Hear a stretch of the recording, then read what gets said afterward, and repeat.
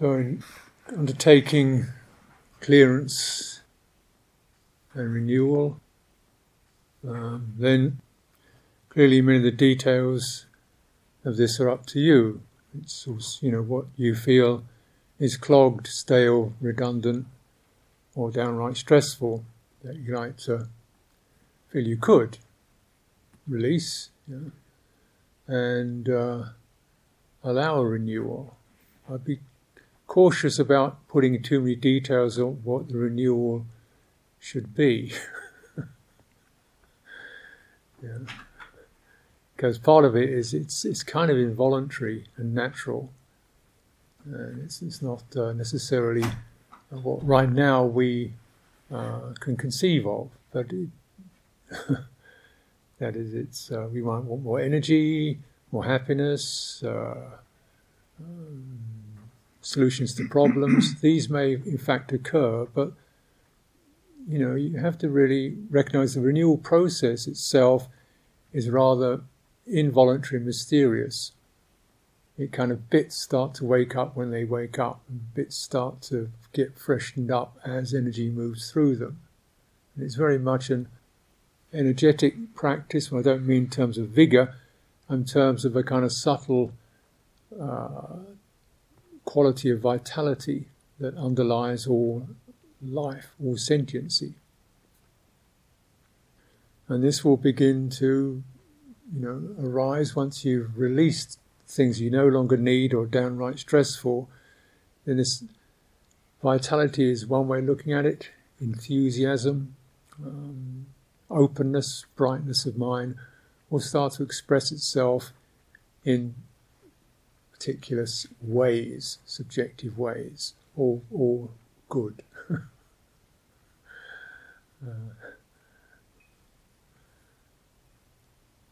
But the emphasis really, particularly in Buddhist practice, is clearing. The basic understanding being, if you get rid of the obstacles or clear the obstacles, then refreshment happens by itself. And each of us have our own particular form or way in which that arises. Whether it's how receptive or vigorous or however that happens. But the Buddha taught the ending of suffering and stress. This is to do with the clogged, stressed state,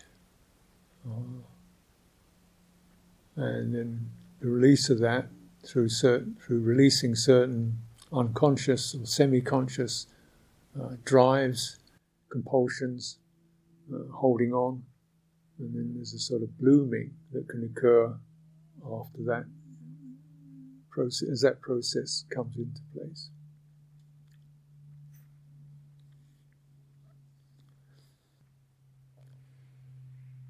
Now, in terms of what we may find ourselves burdened by,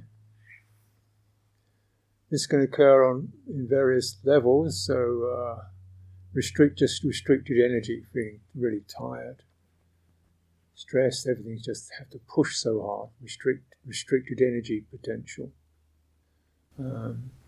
So particularly when we come on retreat, often you realise the kind of, the overdraft you've taken out on your energy system. You just start to feel really quite exhausted, tired, even sick. People, damage their health through stress. So regaining or return to a more balanced energy pattern, energy program for the body, for our embodiment, for action, which you must bear in mind there are like 2 or 3 phases that energy goes through. One is the active, where we move forward, we do. One is receptive, when we receive and open up. And one which is just the pause, which is almost like a hovering, which is quite minimal and barely recognised, but it's got a sort of modality between the active and receptive. But primarily we start to say, well, considering most of us, particularly yourselves, living in the active life, we all do, but your life, I imagine, is much more directed and pressurized than mine. There's so much have to do, deadline, get on, you know. And that's the active, and it's generally, active is fine, but it has to be balanced with receptive, so the system can regenerate, refresh itself. This means most people have to do a good amount of understanding how to discharge, just how to release stuck energy, and actually to recognize this is important. It's important to learn how to undo, because there's so much emphasis on doing. And like anything in nature, the sun, the moon, the turning of the earth, the change of seasons, always there's a growing and a declining. And the declining is not a failure, it's a necessary phase so that energy can regenerate itself. This is nature. And we live in nature. Our bodies are nature. If we don't really respond to that, we are bound to damage it. However much physically it looks okay, internally the energy structures just get damaged. And based upon that overactive, hyperactive, energetic basis, we develop, and in fact are encouraged to develop, hyperactive psychological attitudes. Get ahead, success, learn, produce, make, get on, more the better. And so that naturally that occupies people's working lives, and even recreation is a time to just go out and fling yourself around, chase this, rush that, kind of exciting is the good. Quiet, receptive is a bit feeble.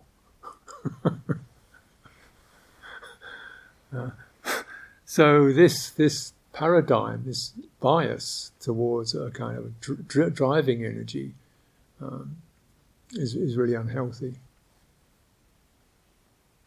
But the receptive has to be learned. It's not passive, it's not flattened out, it's not stagnant, it's actually brightly receptive.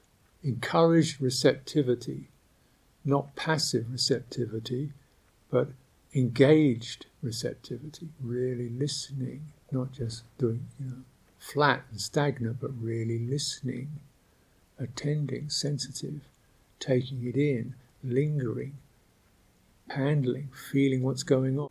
This is very much the emphasis in meditation, at least in meditation. I would encourage, to have that deep and listening, attentive, receptive, sensitive.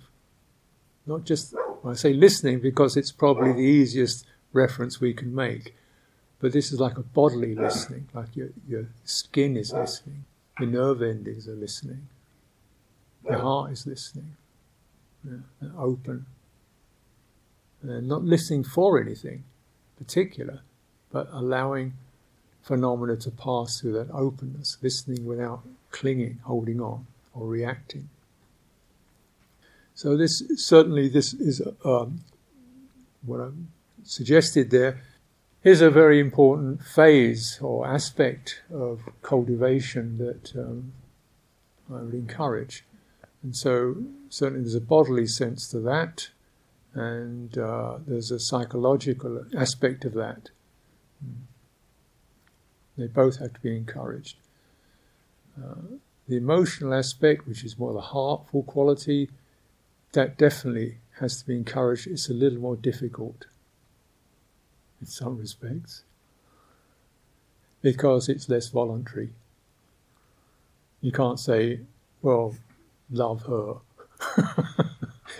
It just so happens or it doesn't. So we have to see something that signals that. So we have to be open enough to not just love what I think about her, actually get a feeling of open receptivity, what will be helpful, and feel attuned to that, sympathetic.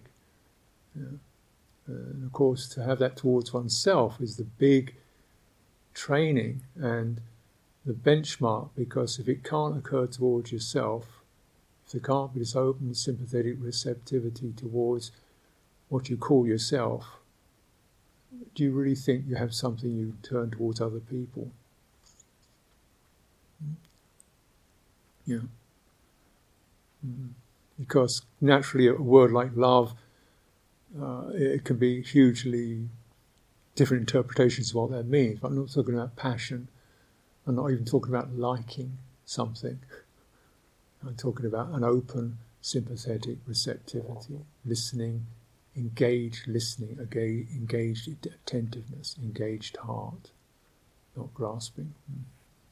This takes some doing.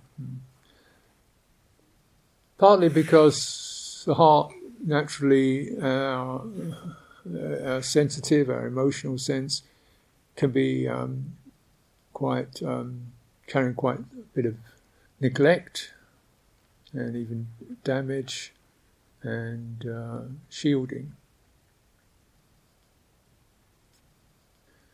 The heart too is just like the body and the thinking mind. You can see they're both energetic formations. Thinking mind has to buzz and move, often encouraged to move very fast and in straight lines as fast as possible. It's not the kind of thinking that we are encouraged to do. Is not a taking something in and giving it a few moments to settle and how am I with that and feeling it. It's very much bop, bop, bop, bop, bop onto the next thing. So it's generally a fast moving trajectory towards some conclusion that we're always moving towards as quickly as possible. That takes a lot of energy. It can be extremely tiring.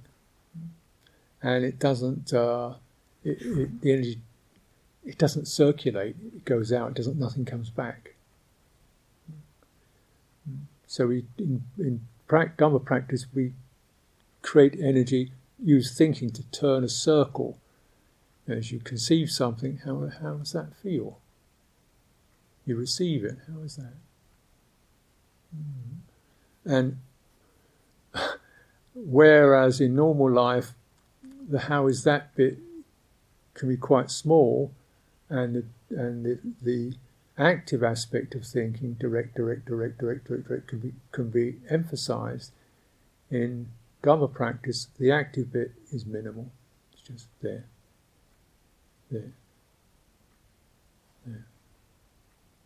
Breath. Or touch. Just enough to indicate. And the receptive, you open it. What's that? What is that? What is the experience of that? And that's what takes it into the feeling sense. And this is the feeling sense is where we begin to connect to the heart. Now, partly because this quality of connecting to the heart is neglected through our normal mental process, it's abstract. You do it, one makes two, and this is that, and this is the capital of that, and there's 5 of these and 6 of those, and we get that and that, get that. There's no feeling in that. So it doesn't matter what you feel about it. It's just dealing with logical abstractions. Yeah. So the heart is left behind with that. This is not good, really, to leave the heart behind. The heart left behind is, well, where am I? What's going on? I don't count. So there's this leaving behind of the heart, which makes people. So when people stop or try to reduce their activities, a feeling of pointlessness. What? Because the heart is basically gone inactive. There's no limited emotional buoyancy. Of course, the other thing that occurs to the heart is not just the absence of heart, but the presence of emotional damage or emotional impact, mistrust, which you can sense, or direct aggressiveness, or manipulation, power, domination, being dismissed, and so forth. Various polluting influences that you can sense and feel behind people's actions, speech, glances, and so forth. It's a big area of that. And this, of course, is the heart's actually picking up all those qualities of different kinds of ill will, manipulativeness, being seen as an object, being looked down upon, and it picks up that. And so it kind of shrinks under that impact. It's not fed, it's not nourished by it. It's actually doused in poisons.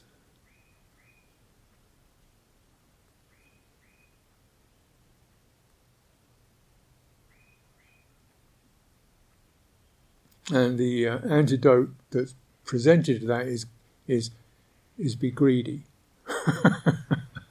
get some good things, and things like that, which really doesn't. If it worked, but it doesn't work. Because it doesn't enrich the heart. Greed is also a contracting energy. Fear is a contracting energy. Mistrust is a contracting energy. Ill will is a contracting energy. But greed and acquisitiveness is a contracting energy. Lust for power is a contracting energy. It contracts. It's the quality of tanha, craving. It has a contracting effect on the heart. And as you can probably acknowledge, recognizing people who are deeply steeped in this power, greed, you get a feeling you don't want to be around this person because there's a poisonous quality to them. Not open, energy's not open, moving out, blessing, encouraging, but actually doing exactly the opposite, sucking in. There's a disease called tanha, heart disease, craving or thirst. So when this is something you can just snap out of.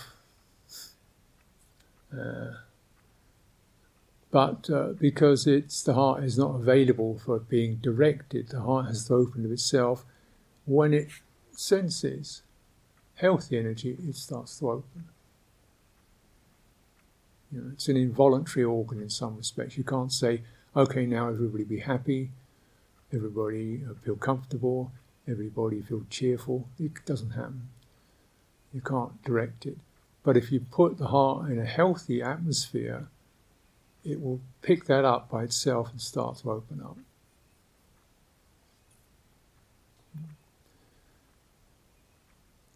So what is the atmosphere of the heart? What is this healthy atmosphere? Now, unfortunately it's not purely sensorial. Heart doesn't contact sense objects. It contacts things like meanings. I feel safe. I feel welcome. I feel welcome. I feel safe. I feel unpressurized.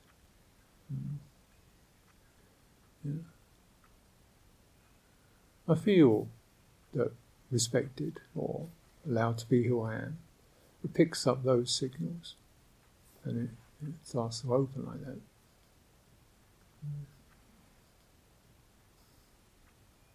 So our attention, because this can't happen through the world of sense contact, because these feelings don't arise from touch or sight or sound, they arrive from meaning.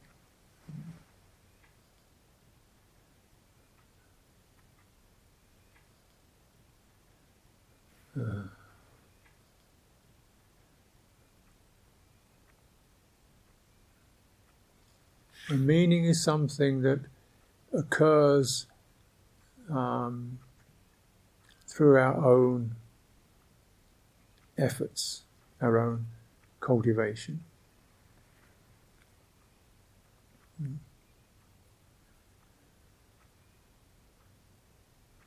this is really what Dhamma practice is about. We're cultivating, so even like on a physical level, if we're sitting, you can get very concerned about the exact posture, but the posture is such that your body feels. It's light, it's open, it's balanced. Now that's both physical, but it's also energetic. Energy can easily move through the body. The breathing is nice and deep and long. And then the feeling of that is, I am comfortable. I am not pressurized. There's open space around me. Yeah. There's no hurry. That's the felt meaning that arises from that. Yeah. And as you linger on that, then the heart can pick up that.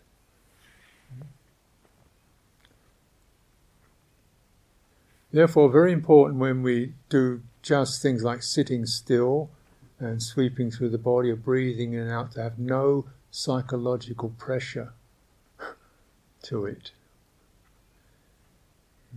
Because one of the problems of meditation is that one starts to get these ideas of things I should do, or levels I should get to, or I have to have this factor and that factor. And we leave from the psychology which believes I have to do it, I have to get it, I have to make it work, and as quickly as possible so I can get to the end result. This is the basic psychological training, right? Psychologies are not quite the same as thoughts. They're the underlying attitudes. Thoughts are not a problem, it's the psychologies that are the problem, which are the underlying attitudes or trajectories down which thought flows, or the velocity with which thought flows. So these psychologies, such as have to get, should do, should feel, should be better than, should be as good as, should be like what it says in the book, these should be's, just listen to them, feel them. There's a pressure there, isn't there? Yeah. Now that pressure, if you linger in it, the more you linger in a certain quality, the bigger it grows. It has an effect that radiates through the system. We are psychologically putting a pressurizing energy into a system, and that pressurizing energy runs into the body energy. So people who could breathe quite comfortably until they started meditating on breathing find that as soon as they do meditation on breathing, they feel as though it's tightening up. Whereas before they're walking around breathing quite comfortably. How did that happen? Because they unconsciously, they didn't decide, they didn't want to do it. As soon as they put that attention onto it, the attention came with the loaded program of, okay, this is serious, get on with it. And the pressure creeps in, and you can feel it in your body. It's often narrow. The idea is attention should be narrow, hard, and like we do with our eyes if we're focusing on a problem or a thing on a screen. There's a hardening, a sharpening of attention.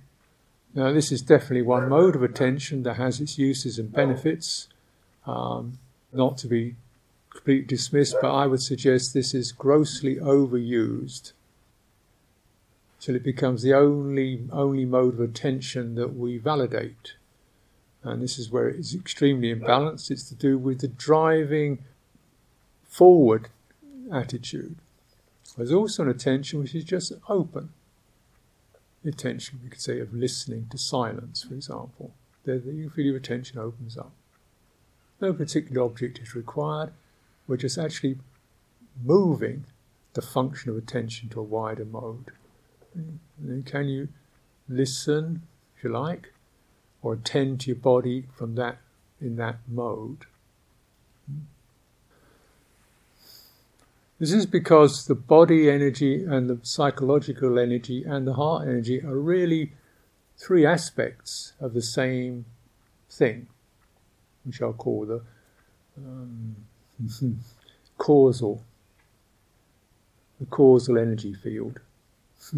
That is because it is caused, it is fundamentally caused by life itself, but it's also caused and conditioned by the various kinds of inputs we have on sensorial level or on the attitudinal level, our relational experience with others, our psychological history. All these create effects on this system. And it's caused, it's also causative.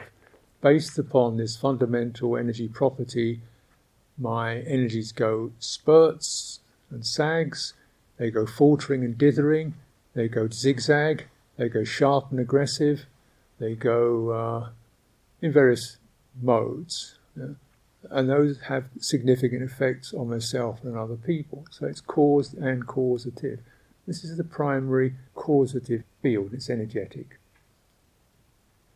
So, effects that may have been seemingly psychological, like he doesn't like me or he shouts at me, have physiological and physical effects. And of course, that comes into emotional effects too. So that sets up how I experience myself as lesser than whatever, and that affects everything I do.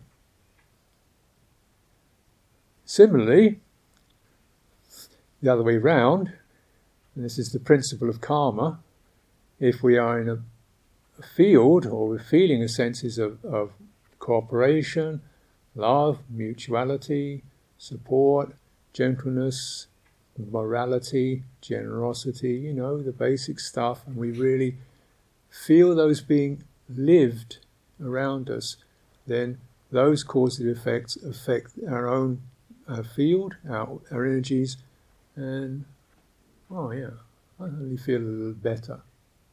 And it means certain psychological attitudes can then drop away. Certain emotional bruises can heal. Certain emotional blank places can start to brighten up and become awake. And that's the fundamental principle of what we call kammatthana, or making practice our foundation.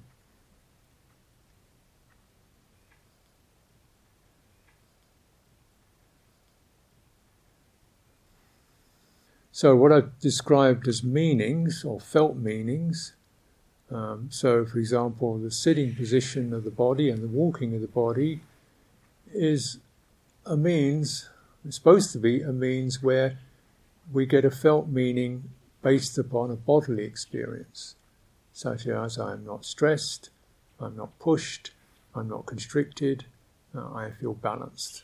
And that the body begins to resonate with a sense of that, and the heart picks that up. When the heart picks that up, it's possible to release some of the psychologies of stress that are built in, that get built in. Important then not to add psychologies of stress to meditation. Even if the meditation seems kind of a bit faltering and pathetic, great chance for compassion and loving kindness and acceptance and patience. And those meanings in the long run will do you a lot more good, because all of us are bound to get sick and weak and break things and have difficult days where you just can't do the primary, sharp, upright, fantastic, clear meditations that you might have had once or twice. So much more useful to have a patient, compassionate heart than be a super, fantastic meditator. Because, life's like this. And then what's the meaning? What's that feel like? Seem a bit weak?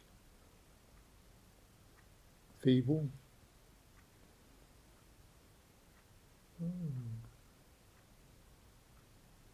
Listen to that voice, that attitude.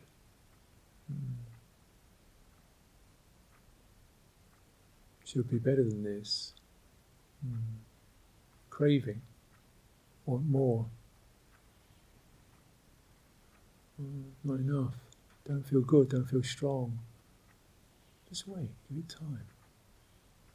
It will build up by itself. The renewal begins by itself, picks up.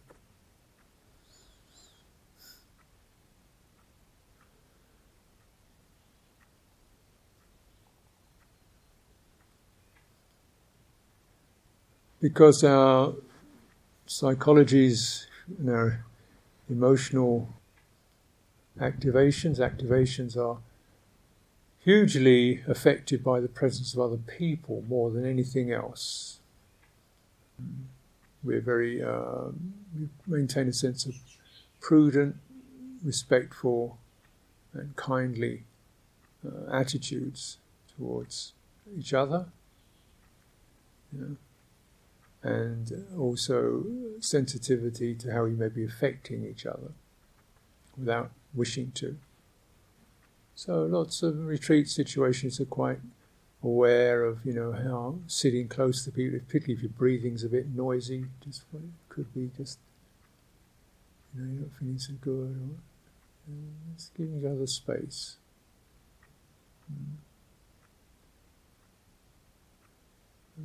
And then connecting to it. One of the working very much on the human, psychological, emotional level, but although a huge amount of our input and the stuff that gets us bouncing around for good or bad is based upon psychologies, the meanings that arrive from that base. The other set of meanings that come in is based upon what we make of sense contact. Now, actually the heart doesn't really contact itself directly, the senses, but an agent called the mind interprets sense contact as agreeable, disagreeable, a mental ripple of agreeable or disagreeable, dependent upon sense contact. And this means that, by and large, people, particularly when in psychological distress of some kind, will look to either towards other people, which isn't necessarily something they feel they can do, or they look towards sense contact to give them some relief. Watch Netflix, watch YouTube, put something music on, movies, eat something, drink something. And this gets kind of addictive, because the more that we do rely upon those meanings derived from sense contact, which is generally, you don't have to do anything with this, you just push a button, boom. You don't have to do anything with this, you just put it in your mouth, So this is what we call stagnant receptivity.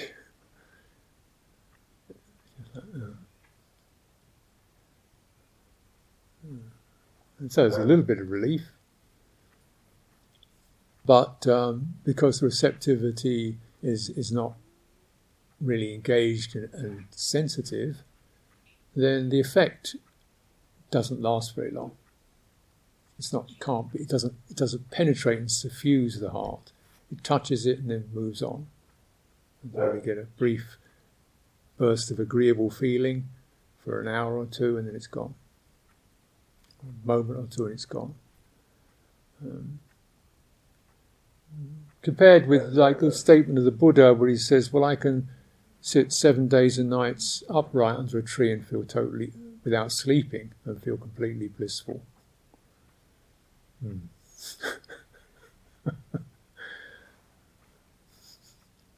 That's based upon pure circulation of pure energy, the experience called samadhi. The happiness of that. So with sense contact, there's a brief sense of being fed with something, but it doesn't last.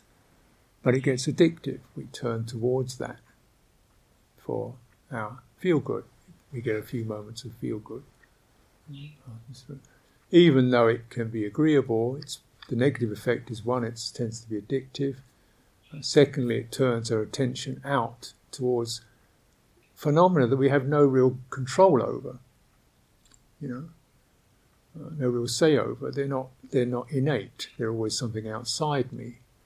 If electricity goes, then all the Netflix in the world is not going to work. Right? If it's raining, then the sunny day isn't going to happen. So the sense world is essentially far out, beyond our control. It's seemingly the inner world is beyond our control, but this is what we're beginning to learn. We can have some definite input to affect that, to change that. And it has to unhook or let go or step back from the sensory contact into this more basic contact with the energies in the body and the mind and the heart, and grooming and cultivating and training and calming and soothing and settling those.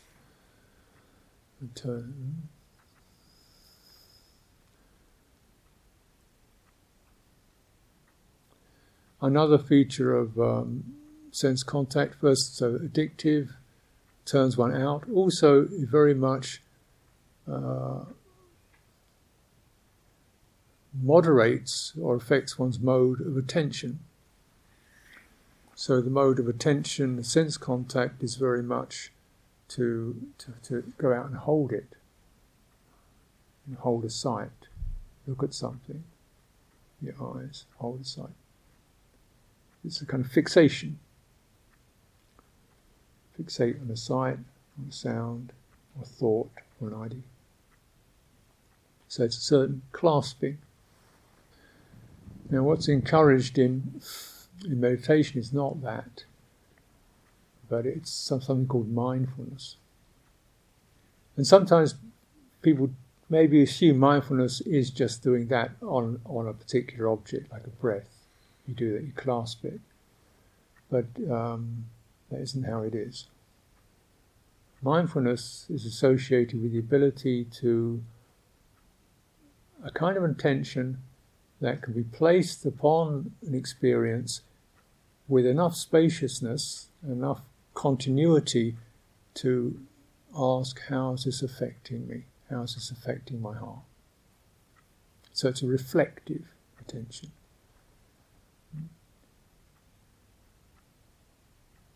How is this affecting me? What's my relationship with this? And with mindfulness, you're often placing your attention on pretty simple, non-stimulating, not particularly wonderful experiences, just like walking or breathing or even a mantra.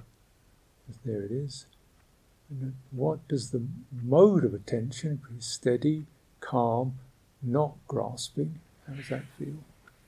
No pressure, no achievement expected, no reward expected, no complexities, just placing attention without any of those attitudes onto the energies in the body and receiving them. How is this affecting me?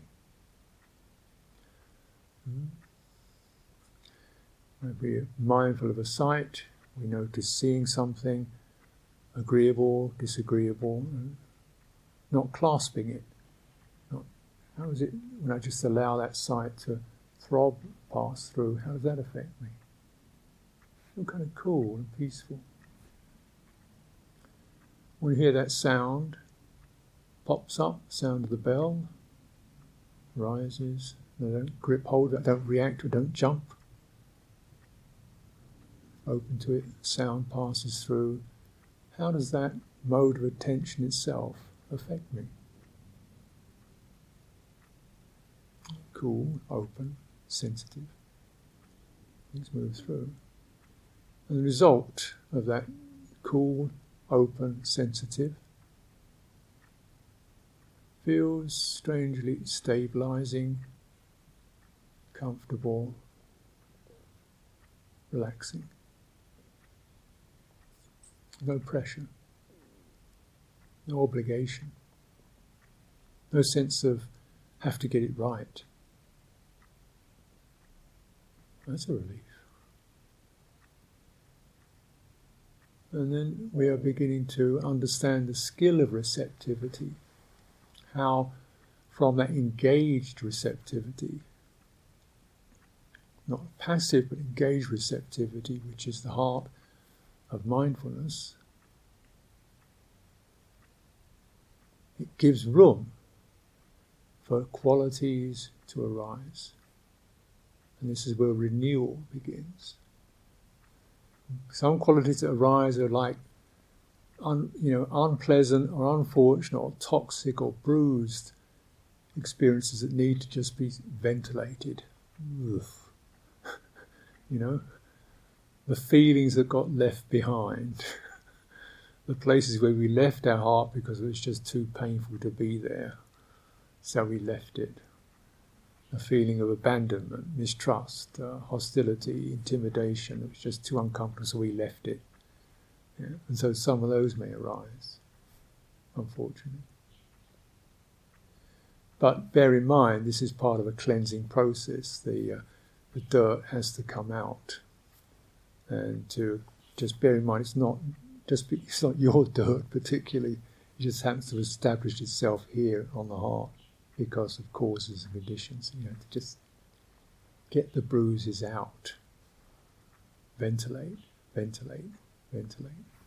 And clearly, when I use a word like ventilate, it immediately suggests, well, this is something to do with breathing, isn't it? And it is. But breathing in a much broader, more subtle sense than just pumping air in and out. It's the sense of the relief quality of an out breath. It's the let it go all the way out. Don't just let it go all the way out. Relax with it. Just let it. Don't run after it, trying to figure out what it's about. Just let it.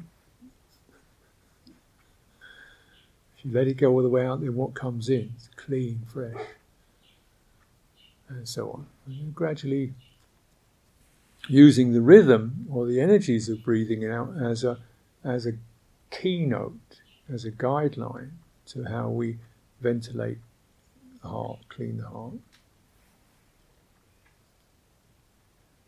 And in this process, right there, one is already drawing upon a fundamental quality of resilience, of patience, of heartfulness that's necessary to sustain this very life. Sympathy with oneself, never giving up on yourself, always sympathetic, seeking in this subtle way one's welfare. And from this is the herald that invites and brings in the more profound qualities of compassion, goodwill, gladness, appreciation, equanimity, the real healing qualities of heart that will arise. Naturally, we bear those in mind, but they aren't always available just through willpower. So, this is just, I don't want to say too much, maybe I already have. But to summarise, cleaning and renewal is fundamentally an energetic process. In certain aspects that you probably recognise, one does feel fatigued, tired, stiff, worn out, or oppressed, heavy. Life has got burdensome.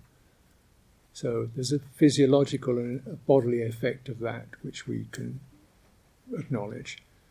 There's also, a psychological effect which is to do with I've got to make it work, or it's my fault, I should never have done that, I really got to do this, I've got to get on with that, they want me to do this, everybody says that, I've got to make it work for him, I owe it to them. This kind of psychological stuff, which is the key sign of it is pressure, pressure, pressure, pressure, pressure.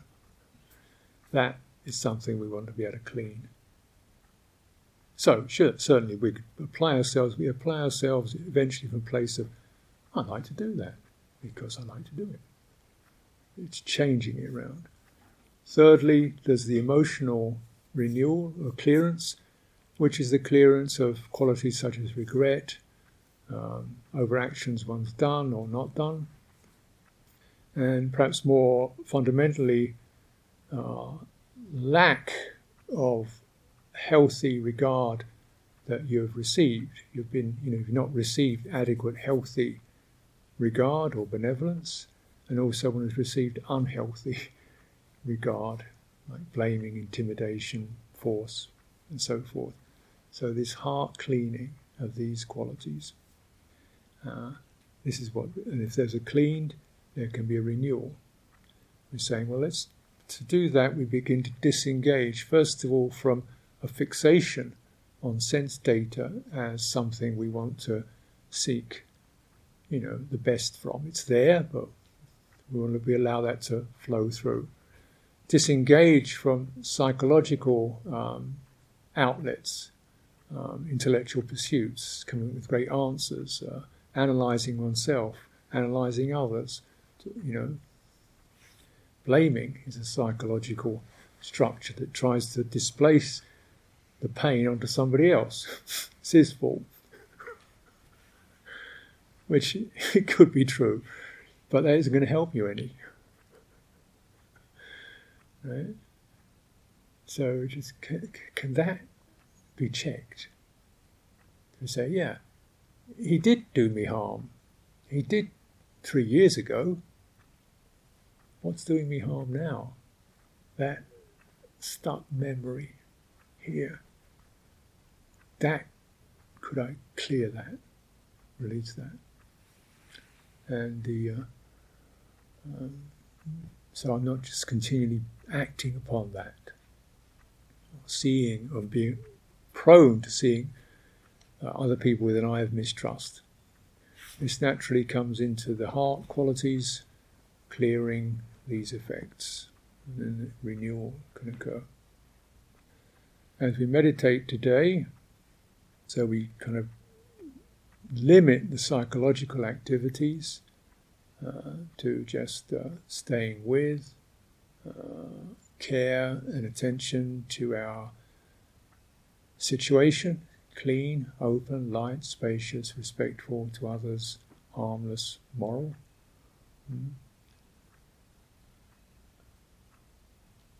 To sustaining awareness of the body in its energetic principles. So we are trying to walk, breathe, stand with your body as it is, letting the body lead rather than one's idea of what it should be doing or one's assumption about it. And then the body energy will begin to come forward and be clear and renewed, and this sets up a fundamental tone and paradigm that begins to resonate through the entire energetic system, which is where all these three domains, psychology, emotion, body, they all take their basis from this energetic foundation.